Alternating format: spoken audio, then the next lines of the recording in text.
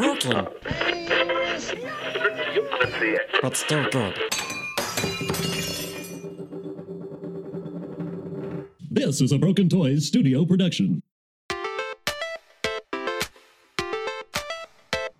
And then show up and everybody's going to be like, hey, good to see you. Why is the Millennium Falcon on fire? Yeah, holding for Hux. Less naked people, more children. But where was that cantina scene again? Can't remember. Obite. When she reached out and grabbed it, I go, yes! And then when the Force Lightning came out, I was like, no! Two Jedis, both alike in dignity, in fair Exegol, where we lay our scene. I bite my thumb at you. You bite your thumb at me. I bite my thumb at you. Noob.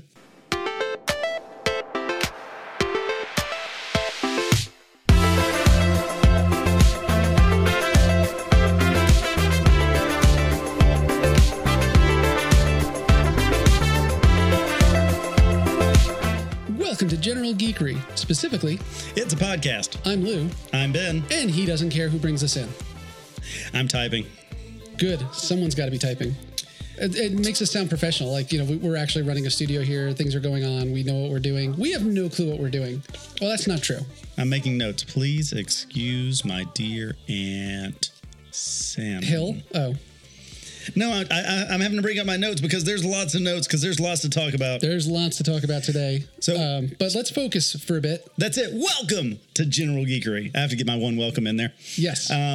That's We oh want my you- good Lord, that was loud. Did anybody else hear that? That was that the ghost? Was that the ghost? I got to find a way to turn that off. That was my push notification through the computer. Did you heard that? I right? heard. Oh, I heard Okay. that. I heard that. Everybody else heard that, right? Okay. That is now General Geekery. That's now a callback we're gonna have to do later. I'm gonna have to turn off my cloud push notifications. Ding! Okay, so Don't turn off your Aerith push notifications. we have. Final Fantasy joke for those of you nerds. So, did I let that breathe enough? Can I go now? You shouldn't have let it. You should have just smothered it. I didn't really let it breathe as it was. Anyway, we have now watched Star Wars Episode 9 The Rise of the Skywalker, the animated series. animated series. Oh man, I screwed that up. How did I miss that? It was Yes. your joke. We watched The Rise of Skywalker.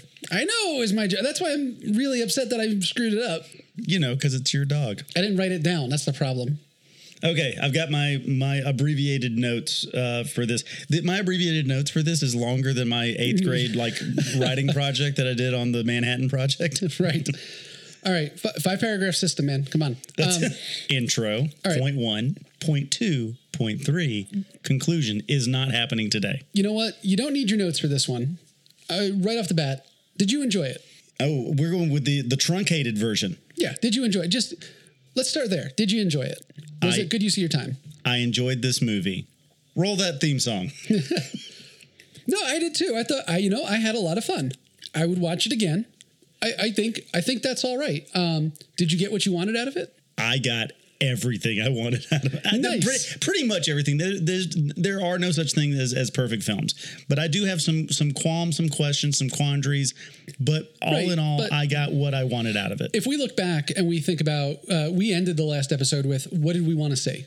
Right. And I know you were really big on lineage for Rey. Right. Was that satisfying? That it was not what I was expecting. Right.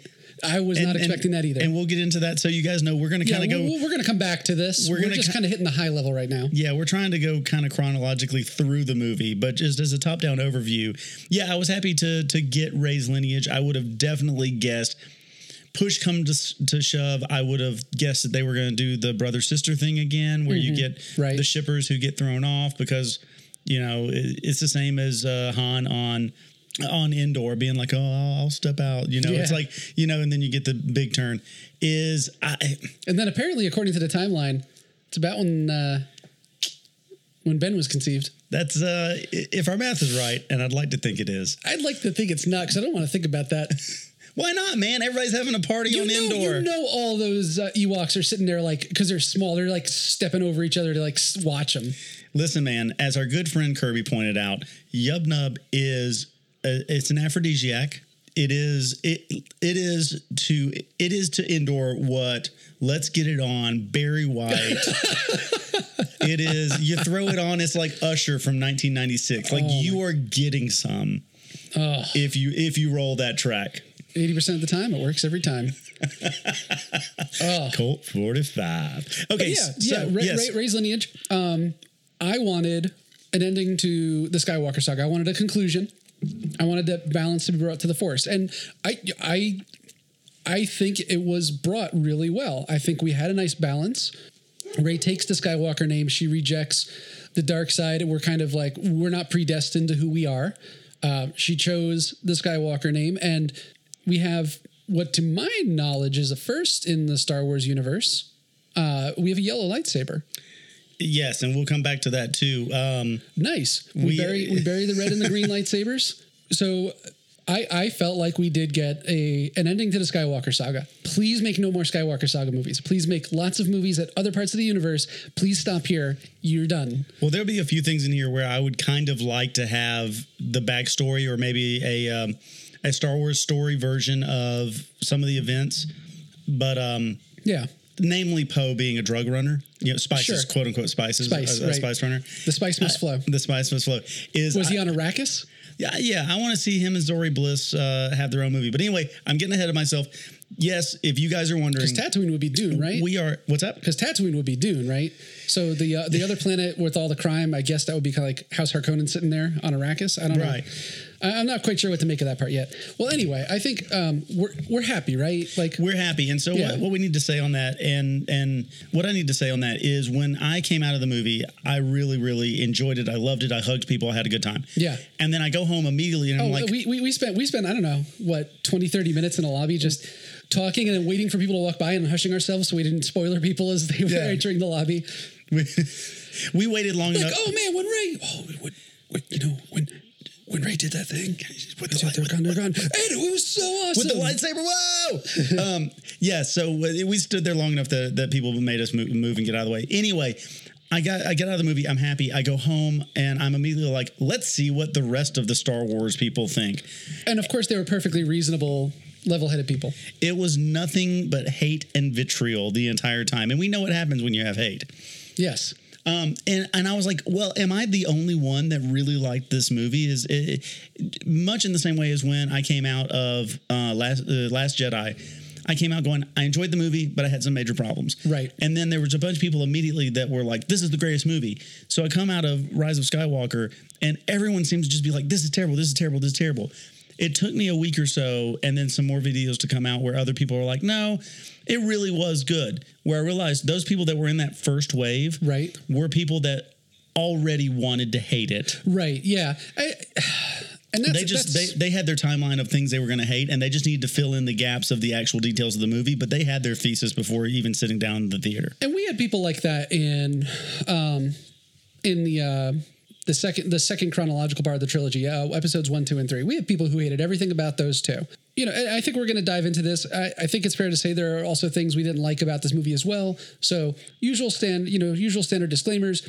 We're telling you our feelings. We're sharing them with you. You may not agree. I don't know why you wouldn't, because we're perfect. But yeah, you might not agree. That's okay. We have opinions on this too. And I think it's tradition. And there's a fine line that I think you pointed out really well. There's a tradition of pointing out all the ridiculous stuff in Star Wars films. I mean, that's how we got the Solo movie. That's how we got Solo. Parsecs are a unit of distance, not a unit of speed or time, and that just spawned a whole thing to correct that. So picking on Star Wars movies is tradition. I think that's okay for fans to pick on them. However, there's a fine line between, I'm going to pick on this, I didn't like this didn't make sense to me, and coming in with an agenda of hate. Right. And we said before, people don't break down and analyze movies this much that they don't like the movie or they don't like the entire saga to a certain extent. I've never heard you talk about chicken pot pie. Right. And you won't hear me talk about chicken pot pie. You won't see me in a room with chicken pot pie. You won't see me making a chicken pot pie. Right. That's all we got to say about that. Okay. So I'm going to give us a quick pause, and then we are going to go into our first bit. Excellent. Colt 45. There are 2 rules to remember if you want to have a good time. Rule number 1, never run out of Colt 45. Rule number 2, never forget rule number 1. You want to know why you should keep plenty of Colt 45 on hand? You never know when friends might show up. I don't claim you can have a better time with Colt 45 than without it. But why take chances? And welcome back after a word from our sponsors there. Okay, so we are ready to jump into it. Now, before we jump into this, I know you guys are thinking, you're just right on the edge of your seat. You're thinking the tension is palpable. I know what you're thinking, that I might have jokes preloaded, but there's nothing up my sheave. How are we going to sit through all this information? Lou, could you help me out? I'm going to let you run through this. That's it. That's all I've got. That's all the puns I allowed. That was pretty good. That's all the puns I allowed myself. Okay, that was pretty good. You covered all the names, like you did a good job. All right, so movie opens up, classic music, which sounds like.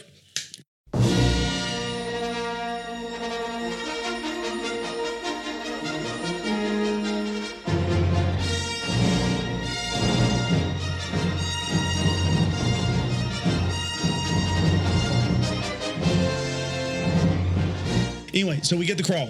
Listen, the crawl explains it all. Okay? Yeah. Right off the bat, the movie just hits you in the face and goes, Palps is back. The dead have risen. The dead can speak, yeah. The dead. It's just right off the bat, here it is, Palpatine's back, if you like it or not. And I like that it basically makes it, are you with me, right off the bat. They just MacGuffin it. It challenges all the people that were big Last Jedi fans. Right off the bat, that goes, listen, Palpatine's back. Are you with me or not? Because if you're not right now, you might as well walk out. Get off the train, yep. Yeah. This is the last stop. I like that. I liked, it was something that I appreciated out of, as much as I'll rag on, say, Avatar. Why we're here? Unobtainium. Oh, okay, cool. You can't obtain it. It's unobtainium. I get it. Let's move on. The dead speak. Palpatine's back. He called out to the galaxy, though. That part I didn't quite follow because it seemed like... He basically replied all to the universe.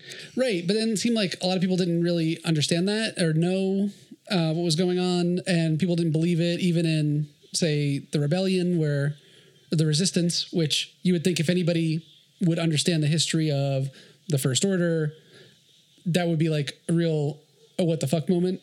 Right, but it does show that like this whole idea of Jedi and Sith has fallen into this land of like mythos. Yeah. Where it's like how much is real, how much is not real. But on... Yeah, and again, this is the MacGuffin. It happened. We're done. Move on. I'm okay with it. Yeah. And again, I'll stay from the top down. One of the big complaints from a lot of people that I've heard is, well, it's like one big video game. Like you've got a big MacGuffin and you have to go get stuff. And it's like, yeah, a lot of movies are that way. It's fine. Right. I don't mind some traditional storytelling to get everything in. Now, that being said, you talk about unobtainium. Real quick, right off the bat, it goes straight into a montage. This is the first Star Wars movie to open with a montage. You're not opening with droids walking through the desert or anything like that. Right. And the montage is on Exegol, right? No, it's on Mustafar. No, it's Mustafar, yeah. Okay. Before we even get there, Exegol. I only heard one thing, and tell me if I'm off on this, because you talk about unobtainium. Why? Right. We can't obtain it. Okay, yeah. Exegol. All I can hear in my mind is exit all. Like that this is the exit of the entire Star Wars. I'm sure there's... This is the Skywalker saga. We're going to end it. We're going to exit all of it on Exegol. I mean, if anything, it's actually like a bit... It's a bit subdued for what we're used to out of Star Wars, Wars in the Star, where Luke Skywalker ascends from the planet to walk through the sky to fight villains with this really cool plasma sword called a lightsaber. A saber that emits light. Hey, well, like listen, it's better than Darth Vader is almost like Dark Vader. Vader, very similar to Father. Like these are kind of like we're actually a bit off the nose for Star Wars universe, I think, in my opinion. So I love the opening montage. You've got Kylo Ren just laying waste to people, trying to find the Wayfinder. Basically, the holocron. Which they're saying it's not a holocron, but it basically is. Well, it's not a holocron, but it serves the same purpose for navigation as the holocron would serve for like knowledge about overcoming death. And on that subject, we are going to hit this chronologically, but kind of to jump a second, right off the bat, because we talked about who's your big bad. That was the secondary question is, first question, Rey's lineage. Second question, Who's the big bad? And right off the bat, JJ goes, just with the crawl, going, listen, Palpatine's back. You're with me or you're not with me. Right. And then it comes to... And he doesn't really give you time to think about it either. No, it doesn't. He jumps right doesn't. into a montage and a bunch of action. And then he goes straight to Kylo Ren. It's like, Kylo Ren's a bad guy. Are you with me or not? Because he shows him doing the montage, just laying waste. And then yes, you get the thing with Sheev, with Palpatine. Mm-hmm. But a little bit later, you get him and with the boardroom scene. And I don't know if I've ever been happier at someone's pain on screen than seeing him put the mask back together, glowing. Right. Gets in the boardroom and everybody's like, no, yes, sir. Yes, sir. And you've got the one guy and you're like, choke this dude. And he just chokes him up against the ceiling. And I've never rooted for a bad guy more. I almost jumped out of my seat. Yeah, it's pretty good. I mean, that is someone who's channeling his inner grandfather, don't choke on your ambitions kind of thing. Right. So let's go in order. So then we have the montage. Then we get Finn, Poe, and Chewie. They're getting the intel and BB-8. And BB-8. Let's not leave BB-8 out. Right. So he's rolling. And BB-8's supposed to be kind of like, as we talked about before, R2 is more of like supposed to be kind of like a peer to, not a peer. A peer, right, to Luke, whereas BB-8 was always supposed to be kind of like a little kid. He's a child. Yeah, he's a child proxy, a child stand-in. And if you notice, every time Rey sees him, the first thing she does is fix his antenna. Right. Like kind of like fixing the hair of like a little kid when you see him. Exactly. I was going to say like straightening your shirt, straightening the gig line, but fixing the hair. So it's great. So we're all on the Millennium Falcon. We got Finn, Poe, Chewie, and BB-8. And so you kind of got like all the little, like the guys have gone out on like not a search and rescue, have gone out for a recon. Right. A recon mission. I want to know what Chewie said to Poe when Poe's like, "How thick do you think that ice wall is?" Because I don't know if it's like, "Let's do this," or no, he was like, or if it's like, "Not my ship, no." That's what I read it as. It's like, no. Poe. This is Han all over again. All right, so we do. So we do get the light speed jumping. Oh yeah, the short range skip, which we talked about. We talked about in episode 8. This ties into why can't we just do like pincer move the fleet or something like that? The short range jumps are very difficult. It takes a lot of time to get back. Well, I would have to think, and I don't know exactly. So this is like a really big talented thing, right? It's supposed to be. Well, that's my question. Is it talented or is it gutsy? Because I imagine you have to, every time you make a jump. I imagine it's gutsy, yes. Because I imagine every time you make a jump, you would have to put in coordinates so that you don't fly through space rock and just obliterate yourself. Yeah. Fly into the center of a sun. And astrogation's like a... So I have to think that it's just guessing. You're like, I don't think there's a planet over there, but there's obviously not time to do all the calculations. Well, I mean, space is really big and really empty. So there's a lot of like nothing. Except for when you just show up in front of a space worm. Yeah. Or asteroids or something that used to be a planet. So it's definitely gutsy. It's something that historically in the EU has been considered really difficult. But this is kind of one of those things that I feel like it feels very JJ. It feels very, we're going to teleport while the ship's at warp to a planet and... it's really hard to do. Okay, bop, it's done. There's no real, you never really feel the stress of it. And now we've removed this barrier. We know that Poe piloting the Millennium Falcon, because I'm not going to assume it will be the same for every other ship. We know that's something that he can just do in a Millennium Falcon. It's nimble enough and he's skilled enough to do it. Well, it is a YT-1300 light freighter. Corellian made. But here's the thing on that. If you're gonna skip jump in hyperspace, Corellian freighters are the way to do it. So when I saw that scene, here's the first thing I thought was it made me think of the scene I liked probably most of Last Jedi, which was that opening scene with Poe laying waste to basically bring down the Dreadnought himself. Ah, yes. And it felt like the first of the F.U. Ryan moments.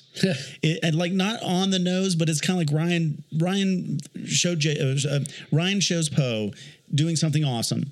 And then we're all like, yay, go Poe. And then he gets back and he's like, no, you shouldn't have done that. That was the wrong thing. We're going to punish you for doing that awesome thing that we all were rooting for when it was happening. And then JJ goes, no. get the plans, get out of there, fight a bunch of TIE fighters, Go through an ice do all wall. the jumps, Yeah. get through an ice wall, and then show up and everybody's going to be like, hey, good to see you. Why is the Millennium Falcon on fire? Yeah, holding for Hux.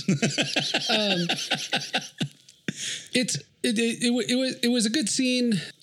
Skip jumping into like atmosphere really seems like that's really opening up the EU to a lot of for the reasons we like it also turn around to become now weaponizable, because this is basically now the hyperspace ship attack, jumping to warp through a ship kind of thing that raised a lot of hackles in the last one. So it's really interesting that bothered people and this doesn't. I'm not saying either is bad or good, just they both really kind of change fundamentally how we look at the universe, the Star Wars universe, but one's okay and one's not. Right. And then we do move back. So we move back to Rey, really our central figure Right. here. Oh, yep. She's because she comes out and asks why the Millennium Falcon's on fire. So, but when we find her, she's levitating. She's levitating rocks. It's not all about levitating rocks, but she's but levitating. it's like 40% about levitating rocks. Yeah, mostly rocks. Mostly rocks. And she's calling out. She's speak to me. She's calling out to the other Jedi that have all come before her. She's dipping into she's this. trying, and that's important though. This is something that's throughout the especially in the EU. We are trying to learn how to talk, and it's not just the EU. In episode 3, Yoda has to go into, or no, it was the end of episode 2, I guess. Yoda has to go into, no, it was 3. Yoda has to go into hiding. We've lost the Senate, and Yoda tells Obi-Wan that he's going to teach him how to speak to Qui-Gon to continue his training, and that's why Obi-Wan can still be powerful when we get to episode 4, is he spent 30 years sitting in a cave. Maybe not that much. How old is Luke? Well, whatever. He spent that long sitting in a cave training with his former master through this Force reach out. This is something that's been repeated throughout the story, the Skywalker saga and the EU, but no one's there to give that information to either Leia or Rey. They don't have it. They don't know how to do it. They're trying to bootstrap this one. Right. And she's using all the resources that she has because she is using the books. You can tell that. What resources does she have? Yeah, you can tell that she's been using the old Jedi texts. And one of very few people to actually read them. Right. Luke didn't. Right. Yoda points that out. Not exactly page turners. God, that was so stupid. So anyway, but that does illustrate that was an episode 8 one. So right. It's canon now. And then when they're heading off to be like, oh, we got to go find the Wayfinder. It's a little bit contrived. It's a little bit trope. But it's like, I'm going to go by myself. No, we all go together. We're all in this together. We're really big on MacGuffins and tropes in this movie. I'm okay. That's okay. I'm okay with that. That's okay. And this is why I'm pretty okay with this. I know some people wanted it to be revolutionary in the same way that Rian Johnson's movie was. It turned a lot of things on their ear. We don't have time to turn things on their ear. We need to get things done. So if you want to get all the boxes checked and if you want all the answers you want to get, we're going to have to use some tropes so we don't have to explain everything and just do exposition all day long. Yes, and this is space opera, right? We've established this. We've established that we're used to nitpicking things because it's not science fiction, it's space opera. You go with it. We have a history of just going with things, and we are now at episode 9 of this long-running saga. You got to tie it up. Lean on the tropes, lean on the things you've already established, roll with it, and get to the resolution. This isn't about breaking new ground. Mandalorian, different place. Right. This is not Mandalorian. So we all head out, and we're all in this together, and so we head out to Pasaana. All right, so we open with the big Matrix party, which I don't have a big problem with. It did remind me of the Matrix 2 party. Sure. Less naked people, more children, but you know, still. More aliens. It, to me, felt like... Because, in 8, we had to have our cantina scene. Right. Which was on... Where was that cantina scene again? Can't... remember. Bite. But that's also where you get a lot. You did that on purpose. I did do that on purpose. Is we go to Pasaana. We don't have a cantina scene necessarily, but we do get kind of what I call the Jim Henson moment, where you get all of the little characters and that sort of thing, where you get the cuteness and everything. There's a lot of humans in the Star Wars movie, especially episodes 4, 5, and 6. Let me dial that back. There's a lot of humans in episodes 4, 5, and 6. More now that Lucas gets to put every time he comes through, it's less and less humans by percentage. But the cantina scene, one of the things it does is it kind of sets the universe is rich tapestry of a bunch of different aliens. They're all kinds of aliens, but we're going to get out of here and it's going to be all humans again because it's way cheaper. So this kind of reminds us that because even in the Resistance camp, it's a lot of humans. So our crew, we have 2 humans, a Wookiee who we're kind of just used to now, and also kind of looks like a human anyway, just like a Italian American, nice big hairy. And you can say that because you're. I can say that, yes. And then you have, BB-8, but we've also got robots. They're not aliens. This is really the first time we get that broad spectrum. The universe is a rich tapestry of biology. Right. So we get the question, what's your last name? What's your name? Ray. What's your full name? It's kind of like my kids. It's like, what's your big full name? Right. And she can't answer it. And we all want that answer. So it's a good setup, and it sets up really well to... It's like, okay, but you're not going to get credit at the store. Right. It sets up for our reveal later, and it sets up for our big turn at the very, very end, or our last little line. And, it's a bone to the audience. It's JJ saying, this is important. Right. So we haven't forgotten about you. Right. And it's basically saying, I'm going to answer it, which for JJ is big. I think that was the moment I actually took a big sigh in the theater, was when she's like, no, but what's your last name? So her saying that is all of us going, yeah, what's your last name? Right. And it's JJ going, I'm not going to ask that question if I'm not going to answer it. So that kid going, what's your last name? I took a big sigh to go, oh, thank goodness he's going to tell us. Yes. And I liked it. I like that because also up until this point, it's been very fast paced. Right. So having that change to me was really big. Like now we have something we're going to take a step back and we're going to look at the big picture, because her last name is a big picture thing. This isn't like some action packed thing where we're going to stab a bunch of people and pull a birth certificate out of somebody's coat pocket. Right. So then we find, and this is one of the few things I don't have the name written down. They find the ship of the Jedi Hunter, the Jedi. There's an O and a J, and I think it's like 4 letters. I cannot think of Oligi or something like that. Anyway, we find that person's ship, and that's got the information and all that. What's interesting is, as we go back and we find out who people were and why they were on that planet, Rey, is that was the hunter that was supposed to come and find and take Rey back. Right. So I don't know what happened to that individual, but that's who that was. I love in this scene. Yeah, I'm kind of jumping forward a little bit. I love in this scene. Go for it. Let's move on. I love in the scene grabbing the shuttle. The shuttle's on its way out. It's got Chewie on it. She's there. She reaches out almost instinctively. Well, it is instinctively, because she reaches out, she grabs it. Yeah. Kylo grabs it. They're both sitting here having this little tug of war.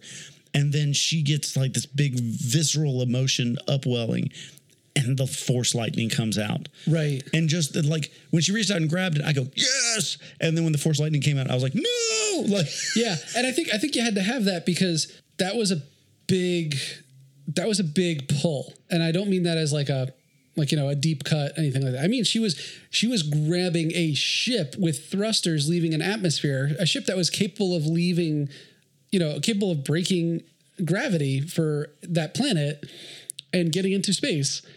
Again, this isn't science fiction, but that we do things in kind of like orders of magnitude. Leia didn't pull her capital ship to her. She ended up getting pulled to the capital ship. No friction, no gravity, nothing to help it out. So the idea that you could pull, and this is a much smaller ship, this is just a shuttle, right? But the idea that you could have 2 powerful Force users fighting over the ship, and it also establishes her as a peer to Kylo. So in episode 7, she was not a peer. She was, she got some good hits in, but I think it's fair to say Kylo was over the top on that battle, right? Right. Okay. 8, they were kind of partners. Like it didn't really come much. There was really a lot of emotional tug between them. Now at 9, we now have this moment where they're both using Force powers and they're peers. Right. Right. And lest we forget, and we go back that, now we know that Rey was trained by, because we kind of skip past this. Now we know that Rey was trained by Leia. Leia, Which is why we had to have Leia in this movie, why Leia couldn't be in the seat for the Holdo maneuver, that it had to be Right. Holdo. And that made me so happy to kind of resolve that. It did, because I loved Laura Dern. I was like, I mean, why couldn't Carrie be the person to do that? And then Laura Right. Dern gets to stay. If you knew, again, R.I.P. God rest her soul. But if you knew that she wasn't going to make it to the next movie for filming, that might have been a really cool, powerful moment. However, one, that happened after the movie, so there's no way to know that ahead of time. And two, this was great. This was a great use. Funny enough, now that we're talking about that training flashback, so they de-aged her and Luke. Right. They used, but you need stand-ins, you need actors to de-age. Mm-hmm. Do you know who they de-aged in that scene? It wasn't Carrie Fisher. No, it wasn't. And I think I read this earlier, but was it Billy? Was it her daughter? Yes, it was her daughter. Really? Yeah, it was Billy. Yep. That's awesome. So they, I guess they morphed her. They didn't necessarily need to de-age her that much, but they morphed her Right. into her younger mother. Because they said they needed like a pan shot. They needed to be able to actually hit her and pan to Luke and all that. Right. So that's just so awesome to know that, here's Leia. She had a lightsaber. She trained under Luke. We really, as much as you and I are not big fans of Endor, I say that and I'm wearing a Battle of Endor hat, is as much as we don't really like Endor, a lot happened after the movie in Endor. Like we just see credits roll, but then after that, there's boning, there's training, there's lots of stuff going on. Endor is an important part of this universe now, and I thought that was. Wait, you mean the forest moon of Endor? Well, yeah, I said Endor. Come on, do you need me to disambiguate? If I say Endor, are you honestly telling me you can't tell if that's a planet, a moon, a sun, a system? Are you honestly telling me you can't tell by context? I mean, it could be all those things that were Kev Beer. We'll get to it. We'll get to it. We'll get to it. That someone in that universe had some sense. That bothers me. For those that aren't so in the know on what we're talking about, is the planet that we're eventually going to get to, that they go to, is Kev Beer, which is, for lack of a better term, let's call it the ocean moon of Endor. But as we knew before, in the I think in the visual dictionary and other places, it was the forest moon of Endor on the planet of Endor, outside the planet of Endor, with the two Endor suns. Endor 1, Endor 1, Endor 2. Yeah. And so now that makes it even weirder to me. The system is Endor. And that all makes it weirder for me now. You're taking a counter, like we're not going to commit to the bit. No, it seems weird that it's like, okay, all these other things are named Endor, and then you got Kev Beer. Well, let's not forget, Lucas named everything else. Kev Beer was named by probably JJ. That's true. So anyway, all the awesome Rey stuff. She grabs the shuttle, blows it up. We think Chewie's gone. A lot of people are like, well, no one really thought Chewie was gone. You know what? I really thought that they were going to take a quick cut. And that's what hurts the most. If you think, I'm going to liken it to Downton Abbey of all things. If people watch Downton Abbey, when the character, I can't remember his name, the dude. I'm going to sit back and let this one roll because you're on your own here. There was a major love interest in the show, and he was like the character, but apparently he didn't want to come back for the next season. So in the last episode, it's like, oh, car wreck and dead. But heart attacks happen. But it actually, like in the show, is a huge deal. It's like, really? Oh, that's gigantic. There's no setup. There's no fanfare, just dead. And Walking Dead does that a lot too. Yeah. So for this, like, you think, well, it's not like him. He did. Han, when he does, spoiler alert, Han, when he dies, it's a big build up, and it's in your third act, and you're expecting something big to happen. So you kind of go, oh, I see that. But with this, you think, oh man, he's gone. Chewie's just gone. Yeah. And of all things, force blast from your friend. Right. And her read on that was so good because her voice like breaks, and it's not like Chewie or something like that. Like her voice is like her voice just goes. Yeah. I loved it. I thought it was great. And honestly, I mean, it's better than the Legends end for Chewie. Well, being crushed by a moon is tough to swallow. Yeah. I mean, it's epic, but come on. And Chewie's going to come back. I've got some interesting information about Chewie. We got to move on because we have a lot to cover. We've got to moon on. All right. So, then we go to Kijimi because, okay, so we got the dagger. Dagger has a secret language. We can't understand the secret language.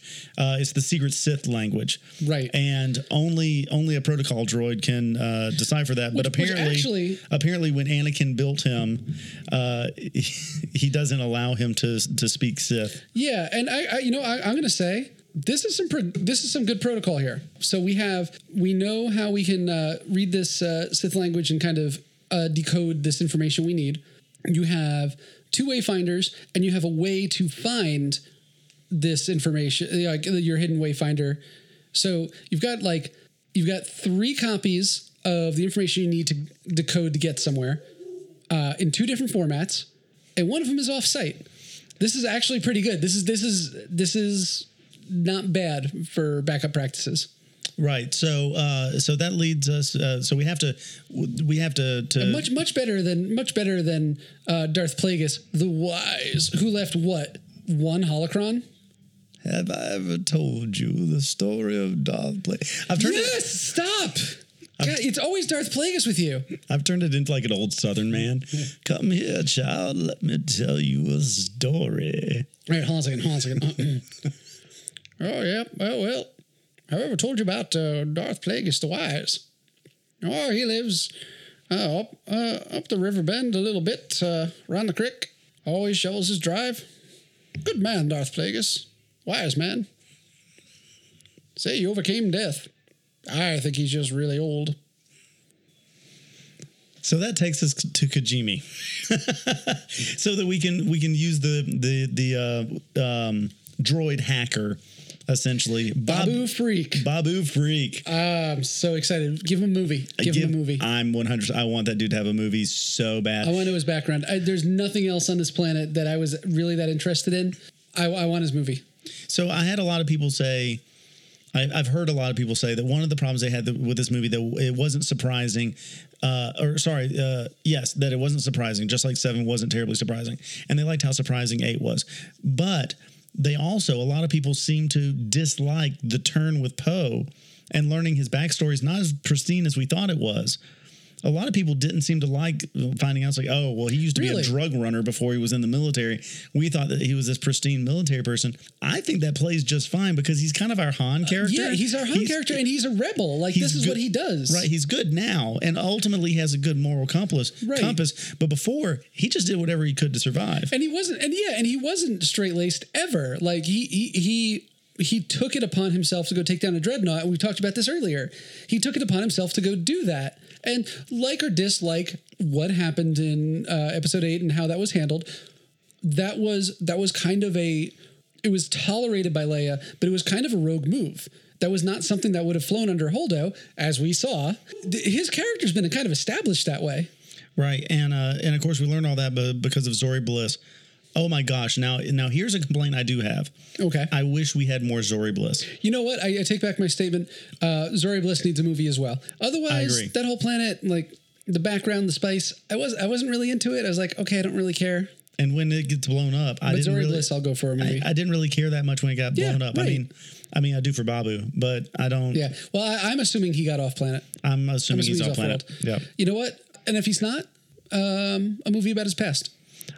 And when they're hacking in, so of course the idea is you hack in, but that's going to wipe out. Oh man, I bet he better show up in a Mandalorian. That'd be awesome. But of course it's going to wipe C-3PO's. Yep.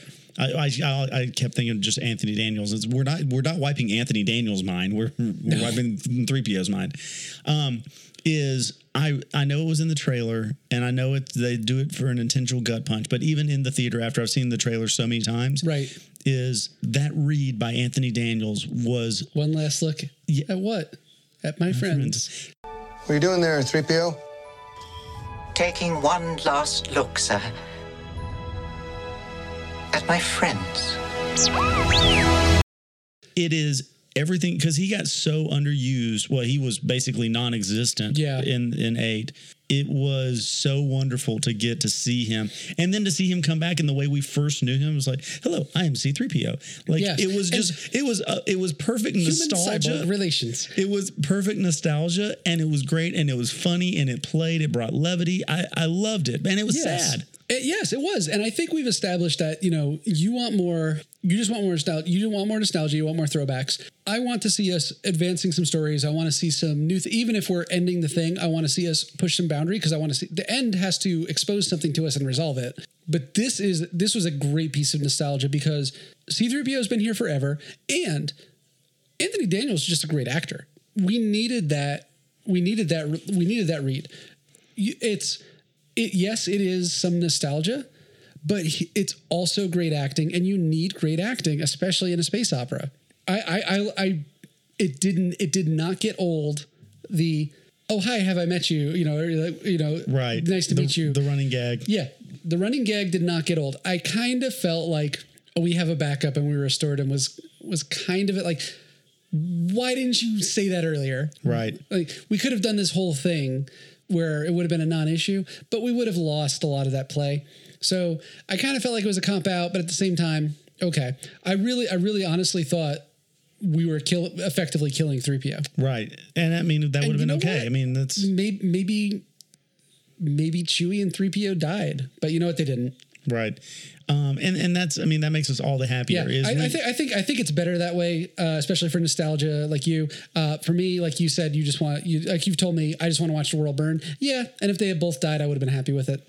Right, and you get and there's nothing wrong with it. It's two different ways of approaching it. One is, well, it's the end of the saga, so everyone's going to die. Yes, but the other one, you can't do both. And and in this you kind of did do both. It's like, well, they did die, but then they kind of came back and they did the Wayne's World big happy ending, which is pretty masterful, honestly. That was really good to make people believe you're doing the one thing and then juking. Right. So let's move on. Rey feels that Chewie's there. We go on a rescue mission. She goes to she talks to Kylo. Right. She Skypes into Kylo. And she learns her lineage because he learned the lineage early on from Palps. Right. And we're all on the same page that he either didn't know or he was lying to her, and we've established that he didn't know at that point. But like Episode 8, no one honestly believed that, I hope. Right. And this is where, so obviously everyone knows this. Rey is a Palpatine. She's the granddaughter, her father of Palpatine. Her father was the son of Palpatine. So hold on. Go ahead. Palpatine fucks. First thought I had, it was literally the first thought I had was who has sex with Sheev Palpatine? Someone who wanted to be rich because he was really powerful in the Senate. Like, well, this is a power play. Like, I totally get that. Well, let's go back even further, though, she is in her 20s. Don't know how old her dad was. But we can date this far enough back that Sheev Palpatine was probably not all of the Senate by the time this was probably when he was still kind of dapper, really, and he's obviously very persuasive. It was before his face melted. Right. I mean, probably but you know what? I mean, being in the Senate and he never played himself as someone who was not going to be someone someday. In episodes 1, 2, and 3, Sheev was totally a character who was like, oh no, I'm going to be big. Just you wait. He probably had a groupie. Because we never established the grandma. We established her parents very briefly, right? And they were like anti everything that had gone down, right? They were quote unquote our good people, so to speak, right? But we never established a mom. No reason it couldn't have been a groupie. You know what? I actually totally buy this. I was trying to remember one person's name and I couldn't think of it. Of course, it's the one person. It's the last name you try to remember until you remember it. Right. Because once you get it, you stop trying to remember it. So here's a problem that a lot of people had, and I need to address this because I know the big split in Star Wars fans is people that liked 8 because anyone can become a Jedi. Mm-hmm. Broom Boy. Right. And Rey would be our quintessential example of anyone can become someone. So if she is someone, then that flies in the face that anybody can become a Jedi. Right. And then with this movie, it's like, oh, she's Palpatine. Oh, okay. And then I know a large group of people didn't like that. Here's what really came to my mind, and I'm pulling this from Mark Bernardin, who is on Fat Man Beyond, the podcast with Kevin Smith, and they discuss these sorts of things. Bernardin didn't like it because he says, look at episode 4, A New Hope. Mm-hmm. Farm boy comes out of nowhere, not related to anybody, drops the torpedo down the tube, blows up the Death Star. With a few hours of training. And everybody's happy because here's this kid out of nowhere and makes this huge difference. Right. And that's what they wanted, what a lot of people wanted Rey to be. But here's my problem is Luke never was nobody. Right. Luke was always somebody. He was always the son of somebody powerful. We just didn't know it. That's okay. Rey- That's okay if you establish that Rey is not anybody important and has no lineage in episode 7. Right. Oh, wait. Right. That's basically what we got. So, yeah, it's... I'm going to juke on this one. I think you still get that... people can be Force sensitive without requiring like a Jedi Sith kind of thing or a lineage in episode 9, because we never establish, and maybe this gets changed eventually, who knows, but we never established Finn's lineage. What is he trying? And it's canon because, well, I don't know. It's based on intent. I don't know if it's canon, I guess, but it's based on intent because JJ has come out and said the thing he wanted to say was, I am Force sensitive. The thing he kept trying to tell Rey that we never get the answer to, that which would have been a longer cut, was Finn saying, I'm Force sensitive, which solves a lot of problems for me. Yep. Because people were like, oh, well, he wielded a lightsaber.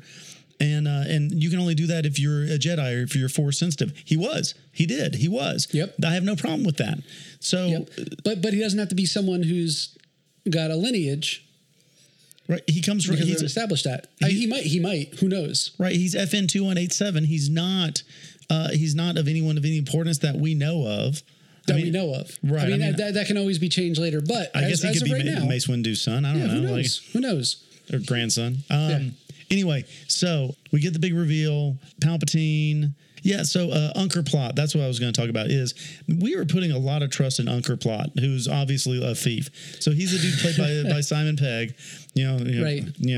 6 credits. Yeah. Like, portions, 6 portions. Half portion.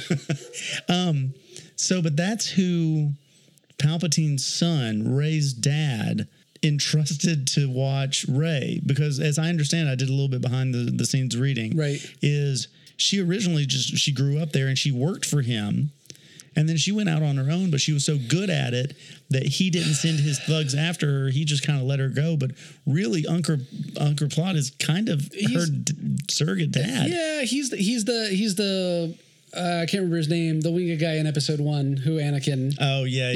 He's exactly that character. Yeah. And he is pretty much exactly that character. Shut, Wado. Ting mi chasa hopa. Kipuda, Yubana Piota, Chaza, Jedi, Nobata, no Dodo. It is weird though that it's kind of like the garbage will do. This is basically the garbage will do Right. episode 9, where the parents are there, like, we have our child who is important to us. We need to find someone who can raise her. No, the garbage will do. Here you go. Right. But And- they were in a rush. I get it. Right. But that's what's funny to me. The universe is, we always talk about the universe is so big, but all the coincidences that happen. Yeah. Is the universe is gigantic. So here is Palpatine's granddaughter that's being hidden on a desert planet. So apparently desert planets are a good place to hide. Yes. Tatooine, Jakku. Desert planets are a good place to hide. Holes are not a threat to anyone. So she's left with Unkar Plot. So he has the Falcon because apparently someone stole it from Han.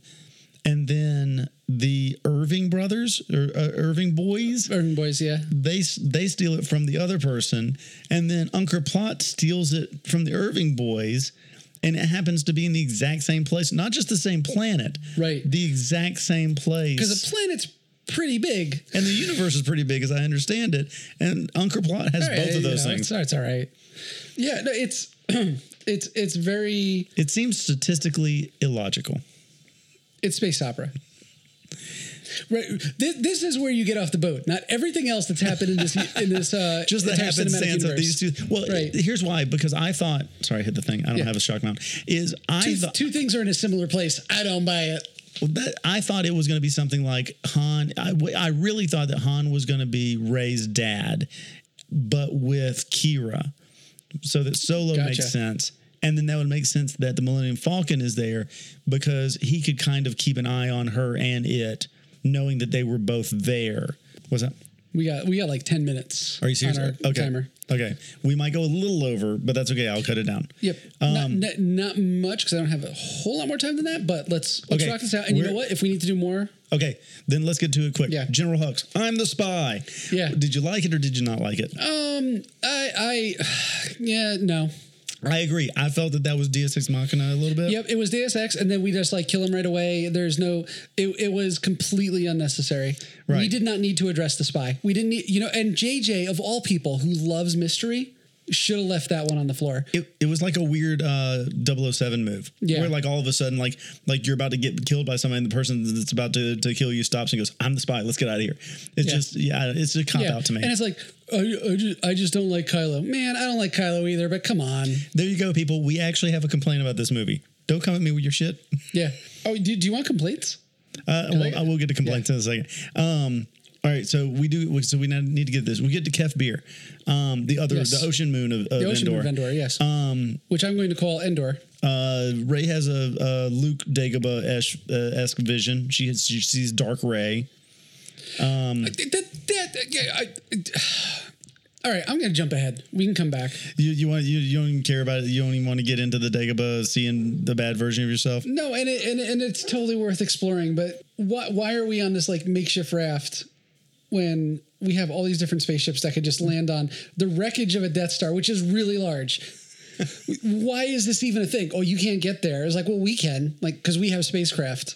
Right. Okay. Well, let's get beyond that. The real reason that we're on Kef Bir is so that we get force healing. So Leia lays down. She force projects her voice. Which was leaked in The Mandalorian. We made a canon there for the. Yep, EU. Wednesday. I'm not for the EU. We made a canon in new canon. Right. Wednesday, the day before the movie came out, on the actually 18th, you get to see Force Healing by Baby Yoda. Baby Yoda. And then Baby Yoda and Babu Freak. So this does play well with what Rian Johnson set up, because you get the force projection of Luke. Yep. Leia force projects her voice, calls out to Ben, not to Kylo. Right. That momentarily gives Rey the moment to like just run him through, which is something you think about in these movies all the time. Is like people get distracted, but no one ever just gets straight up killed. Right. And he just got straight up just run right through the stomach. Yes. Well, this is great. It's not comedic. However, what I think of this as I know you've never played Secret of Monkey Island. No. It's so great. One of the things you do is you want to be a pirate, and you go. But I don't want to be a pirate. You learn to sword fight, and the guy who's teaching classes on how to sword fight basically teaches you how to hold a sword, but tells you no, sword fighting is not about swinging a sword. It's about your insults to your enemies, your witty repartee. So it's not like water dancing. It's not like water dancing. And there's a whole mini game. Lou, what do we say to the gods of death? Not today. Go ahead. Next week's actually pretty good, though. I feel good about that. Can you get me before Monday? Because work starts on Monday. Yeah. Give me like Sunday night, Monday morning. Give me an hour into work on Monday. Anyway, there's a whole mini game in Secret of Monkey Island on learning the counters. So when someone insults you, you can come over the top and insult them back. And the game is, there's no sword fighting that you control in the game. Everything you control about sword fighting, and you master sword fighting by insults. But this is basically that whole entire concept of, can you get distracted? It's not insults and it's not played for comedy. But this is really good. This is good stuff. Right. So he dies, she heals. And I think what's so important in this scene, this scene made me cry. This entire part of this scene made me cry, is her saying, I wanted to take your hand. Ben's hand. Right. I love it. I love the differentiation between the two people. The quality of human nature is what I think is so wonderful about this.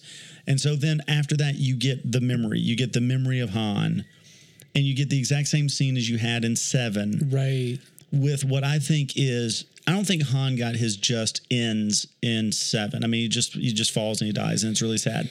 But this is perfect because you get this moment where Ben Solo gets to relive what happened on that bridge. Right. I don't know if I'm strong enough.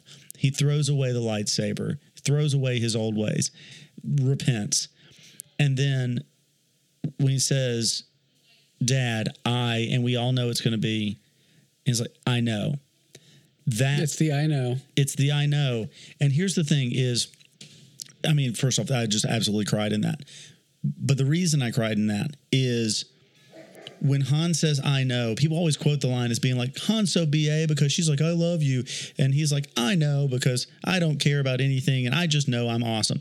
I've never read it as that. I never read it as that either. I always read it as she should just know he loves her. Right. Like the way he acts, the way he treats her, the way, and in this instance, his love is so ever present. It's like, Dad, I love you. It's like, I know. Yeah. And it's and I get that it's never been said in universe, but I kind of felt like there was always this tension, and it wasn't, he says, I know, but it was, I've always known. Right. And really, if you feel in your heart, you've always known as well. Right. This is not, I know, it's, we've both always known, but you have been strong enough to actually put this out there. Right. And because we've broken the stress. This is the voice breaking and Chewie moment, to call back earlier. Callbacks. Right. And the whole idea for how long, always. Yeah, we always always. Right. This is the always moment. And another real interesting thing I wanted to say about, because Leia has Han's medal. Yes. And I think what's so incredibly sweet about that is, and this is not mine, I'm taking this from Kevin Smith, but the idea that, like, for everything that they went through, the ups and downs between Han and Leia, that she always kind of remembers him as that guy that against all odds saved the day in hope. Yes. That was not selfish, even though he pretends to be selfish. He showed up and did the right thing. And that's the person that she fell in love with. She sees the good. She has distilled it. No one is perfect, but she has recognized all of the good, and she sees that. And I think that's really cool. She's not trying to make him a good person. She sees the good in him, and that's what she loves. She's not, he's not a fixer-upper. He is who he is, but she sees that as he is who he is, and he is good. Exactly. All right, so let's move through and go on. She exiles herself to Ahch-To, so she kind of pulls another Luke. Then she goes to throw the lightsaber. I don't blame her or Luke in that aspect. You know what? Right. That's a lot of weight on your shoulders. Right. So she hurls the lightsaber. Yeah. She has the common courtesy to not leap across an ocean with a stick to stab something she should have stabbed from the other side or drink green milk. Right. But I get it. Right. And then we get our Luke moment. We get our Luke catches the lightsaber moment. And this is, as much as I would like to defend things as not being F.U. Ryan, this is 1,000% F.U. Ryan. Is to catch the lightsaber and to say, a Jedi's lightsaber is not something to be taken lightly. Right. This you need to take care of this. Luke gets to finally raise the X-Wing. I think this is perfect. Now, some people think, well, no, Rey should have been the one that triumphs and raises the X-Wing. I think it has to be Luke because Luke was not able to do it on Dagobah. This is Luke getting to come full circle, that once he's now a Force ghost, he's actually able to do those things and complete the things that he was unable to do before. It's good for Luke. It's confusing for Rey, though, because she did just hold down a shuttle escaping orbit with Kylo Ren. That is true. It's I'm not saying it's bad. It's a bit disappointing that we kind of had to shoehorn that in. What would really have been nice is if we had like 4.5-5 hours of movie. Right. To really give the stuff room to breathe. Like if episode 8 had also been done by J.J. Abrams. Right. Instead of just changing directors of people who don't talk to each other halfway through.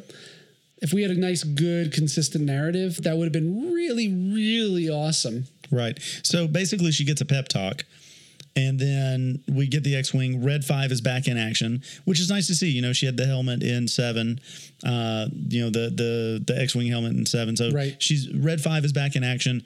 Red 5 takes off. We're going to Exegol. We get our final scene.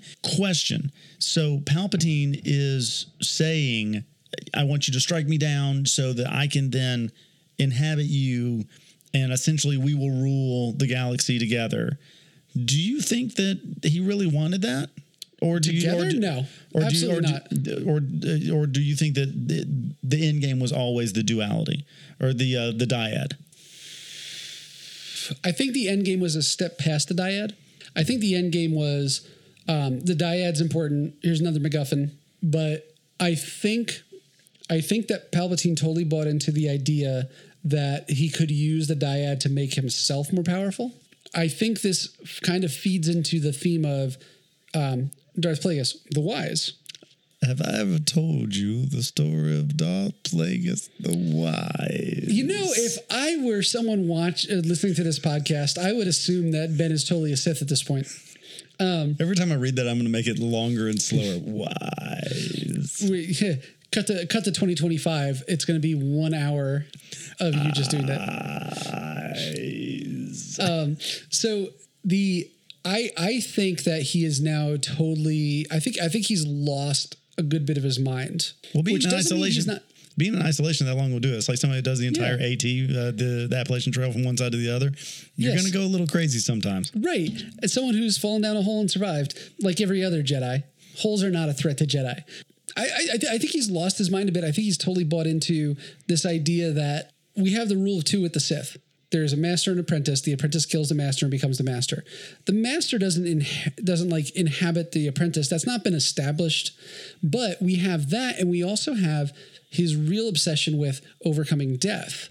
I don't think it's canon. I think Palpatine just kind of started to lose his nut, and he thinks that through being struck down by the dyad, he can then basically become even more powerful than he is right now by basically assuming all their power and then getting a younger body or something. And because we know he's controlled Snoke.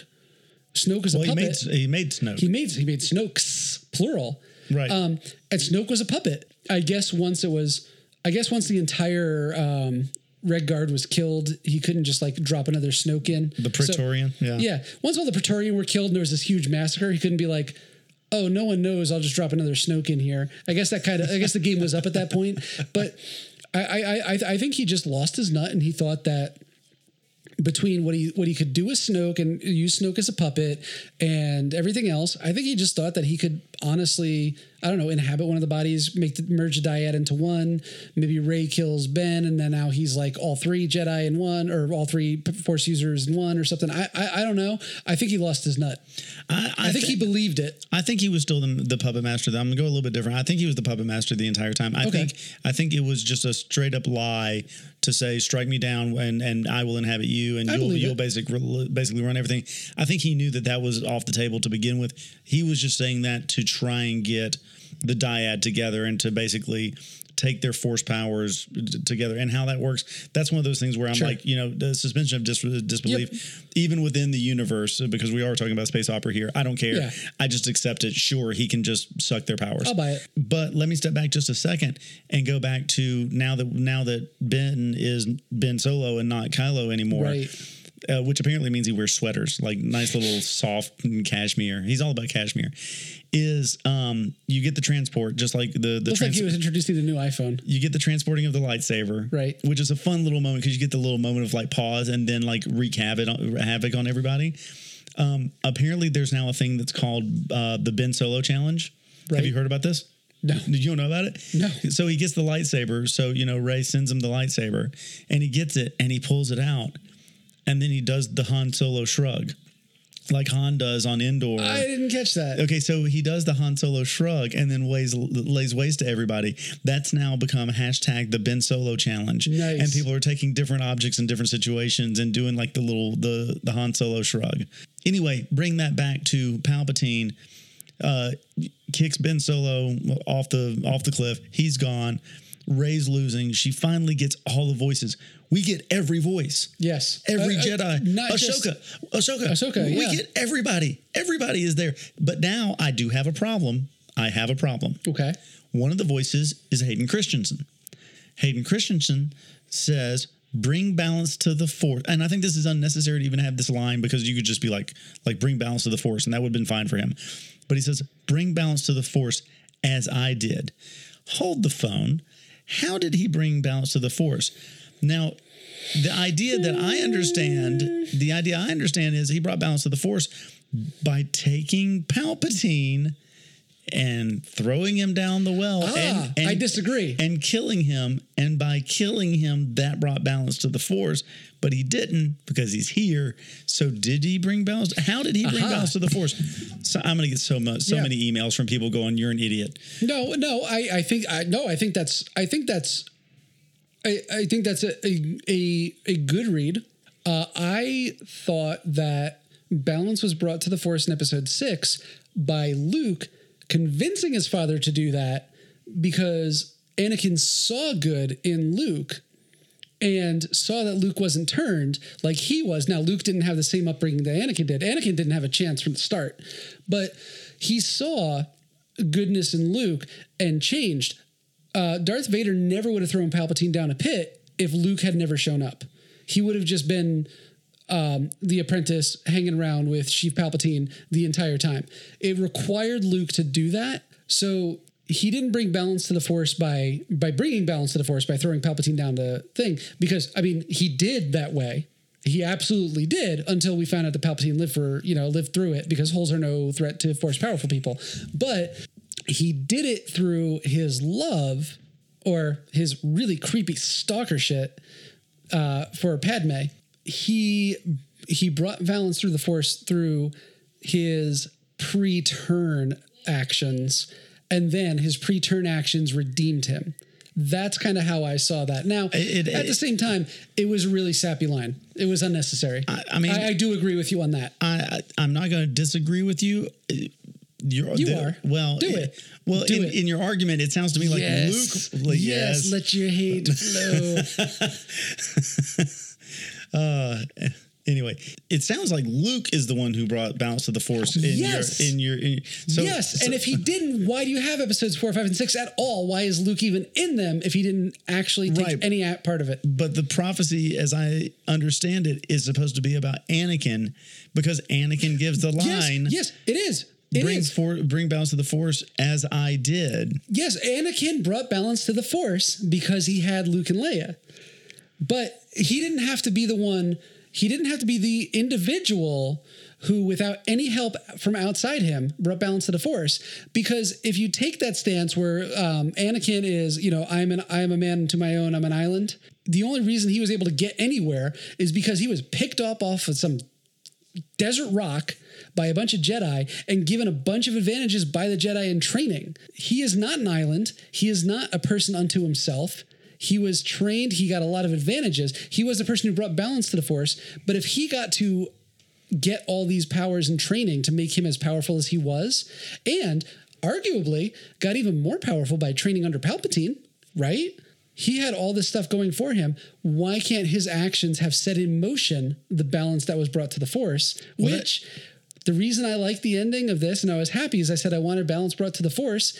He didn't bring balance to the Force. Luke didn't bring balance to the Force. Rey brought balance to the Force, but she learned from everything that happened before her and all of the Jedi texts. That I can agree with, because this was about turning into one of those things where, like, we're going to have to turn the mics off for a second. Lewis and I are just going to actually have an argument. Yeah, we completely disagree, but we've come to the same end. Because I don't think the line needs to happen as I did, because I don't think I 100% agree with you there. I did not like that. Because that either means bring balance to the Force in the same way that I did, or like I did, or doing the same thing that I did. But of those reads are all wrong. All wrong. None of those work. The read is bring balance to the Force. Right. Because I'm commanding you to do it because these are the events that were set in motion. Because ultimately, I guess what you're saying is ultimately he brought balance to the Force, but not of something he did, right, of the things he set in motion. So really, Rey is bringing balance to the Force in this because the short answer would have been, and the preconceived notion was, he killed Palpatine, that brought balance to the Force. But obviously that can't be true if we bring Palpatine back. We brought balance to the Force basically 3 times. We did it at the end of episode 9, obviously. At the end of episode 6, Return of the Jedi, right, we had balance. Everything was set except for the fact that holes are no threat to Jedis, or Force-sensitive people. If we go back to 3, if you didn't have, now it could have happened some other way, but everything had happened some other way, so there's no point in navel gazing. If you didn't have Anakin come in and choose the dark side, would Palpatine have been able to arise and amass so much power so quickly? Or if Anakin had chosen the light side to work with Mace Windu, you wouldn't have had and Empire. Well, and we also talk about that is balance to the Force good? And by that, I mean, it's like you have to have light and dark to have balance to the Force. So there are those people that are like, well, he brought balance to the Force by going to the dark side. Right. Like What is balance? Is this balance? Is balance? Because like if everybody's good, there's no balance to the Force. If he goes and becomes this very, very powerful Sith and balances out evenly with how much power the dark side has to the light side has, he's kind of brought balance to the Force by being a bad guy. That's right. So the way you read bring balance to the Force, as I did, totally unnecessary. As I did was garbage. Right. As I did was garbage. If he had said bring balance to the Force, that's okay. Now, I'm not really upset about it. Nah. But it was a garbage read. You and I both believe it for different reasons.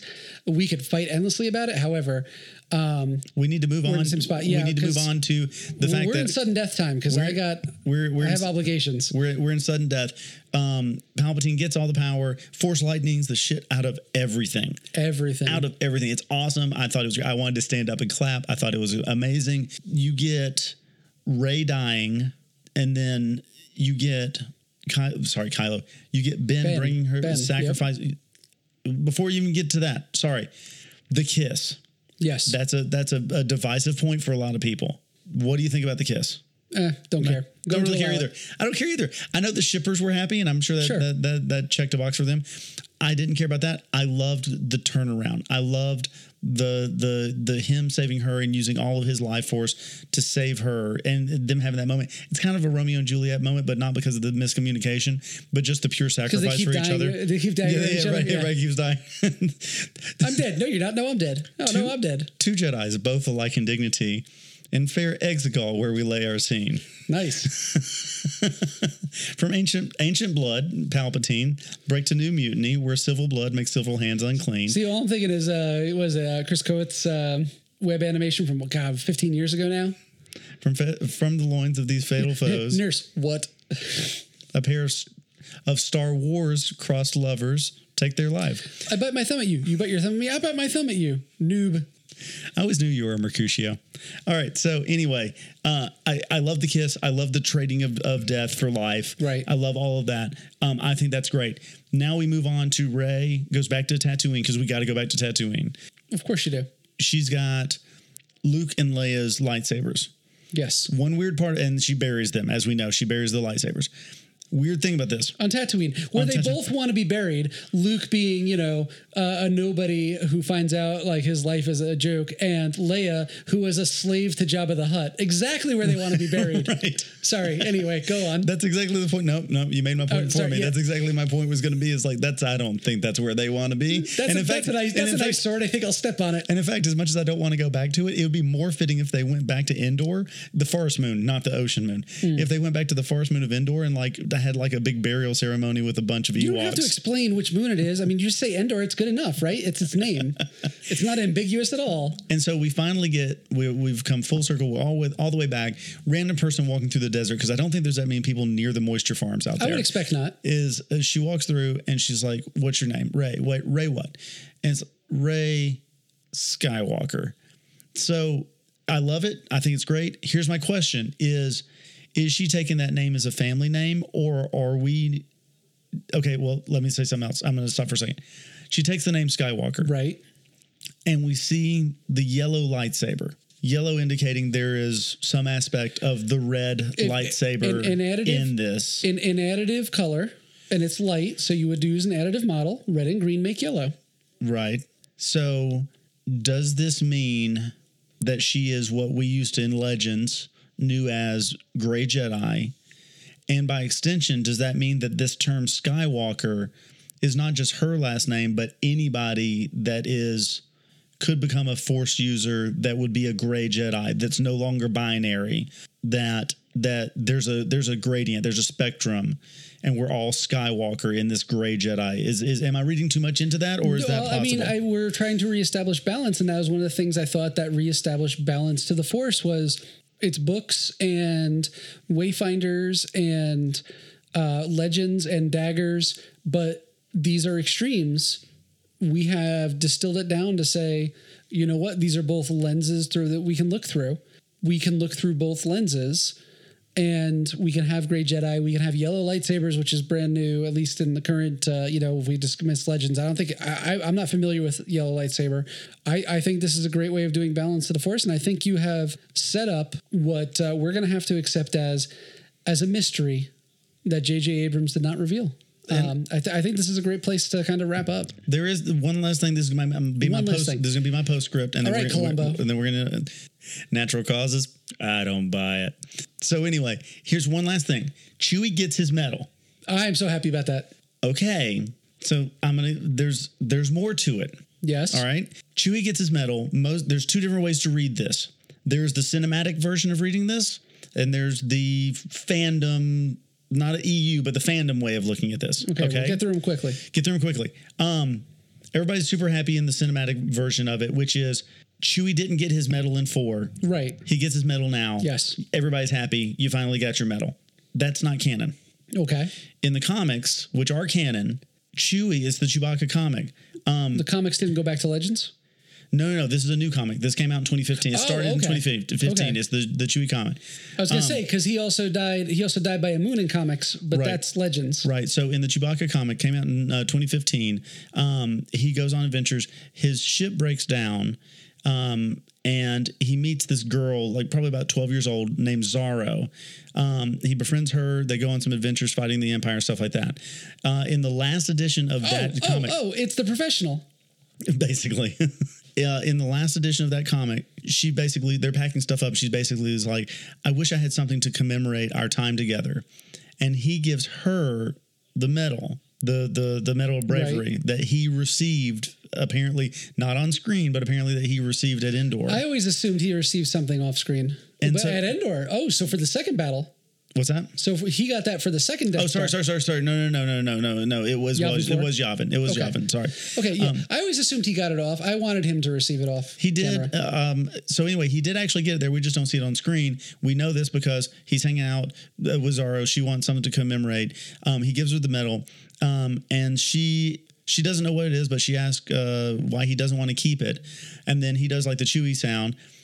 Speaking, and then she responds, "You're right. It does clash with your whole warrior vibe." And so then he gives it to her, this girl that he befriended in the comic books. So he actually got that medal in 4. Now, I'm not saying that to take anything away from 8. I think it makes it more important because in 8, whose medal did he get? It wasn't his medal. Maz is giving him Han's medal. Right. And this is to commemorate his best friend.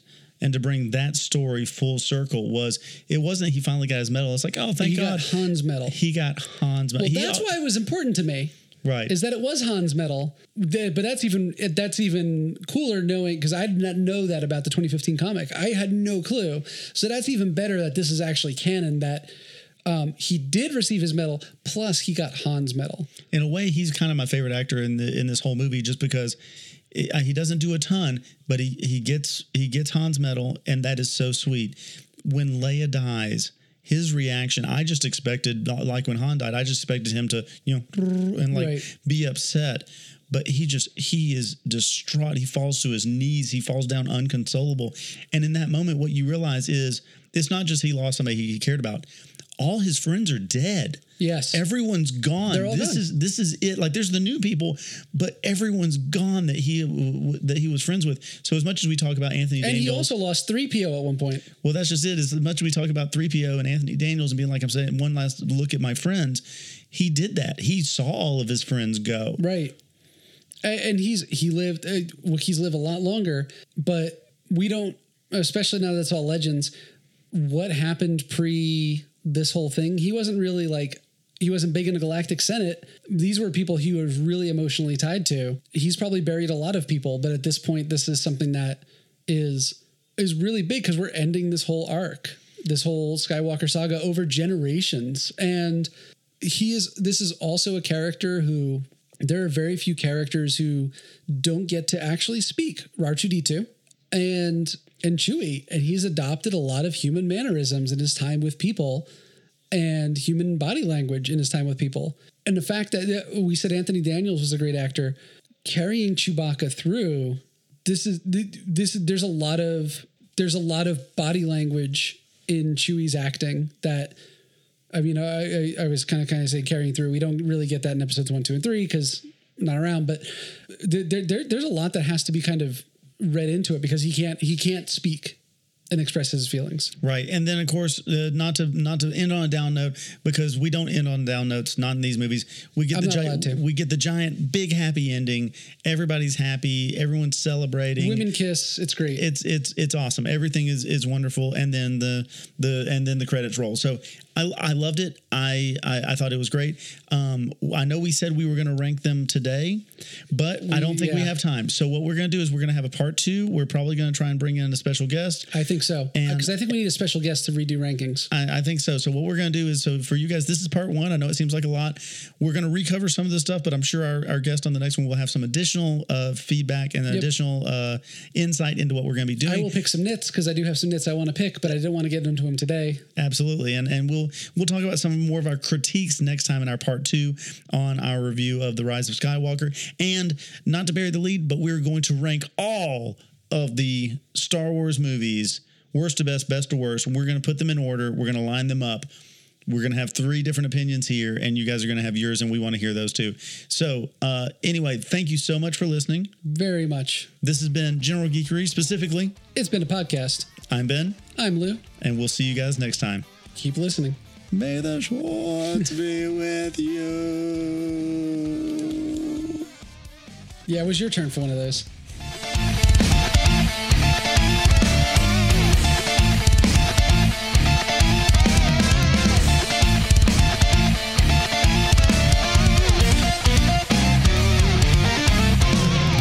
She's levitating. She's levitating rocks. It's not all about levitating rocks. Right. She's levitating. But it's like 40% about levitating rocks. Yeah, mostly rocks. Mostly rocks. There's boning. There's training. There's lots of stuff going on. They went back to Endor, the forest moon, not the ocean moon. Well, yeah, I said Endor. Come on. Do you need me to disambiguate? It's better than the Legends end for Chewie. Well, being crushed by a moon is tough to swallow. Palpatine. So hold on. Go ahead. Palpatine fucks. Have I ever told you the story of Darth Plagueis the Wise? You know, if I were someone listening to this podcast, I would assume that Ben is totally a Sith at this point.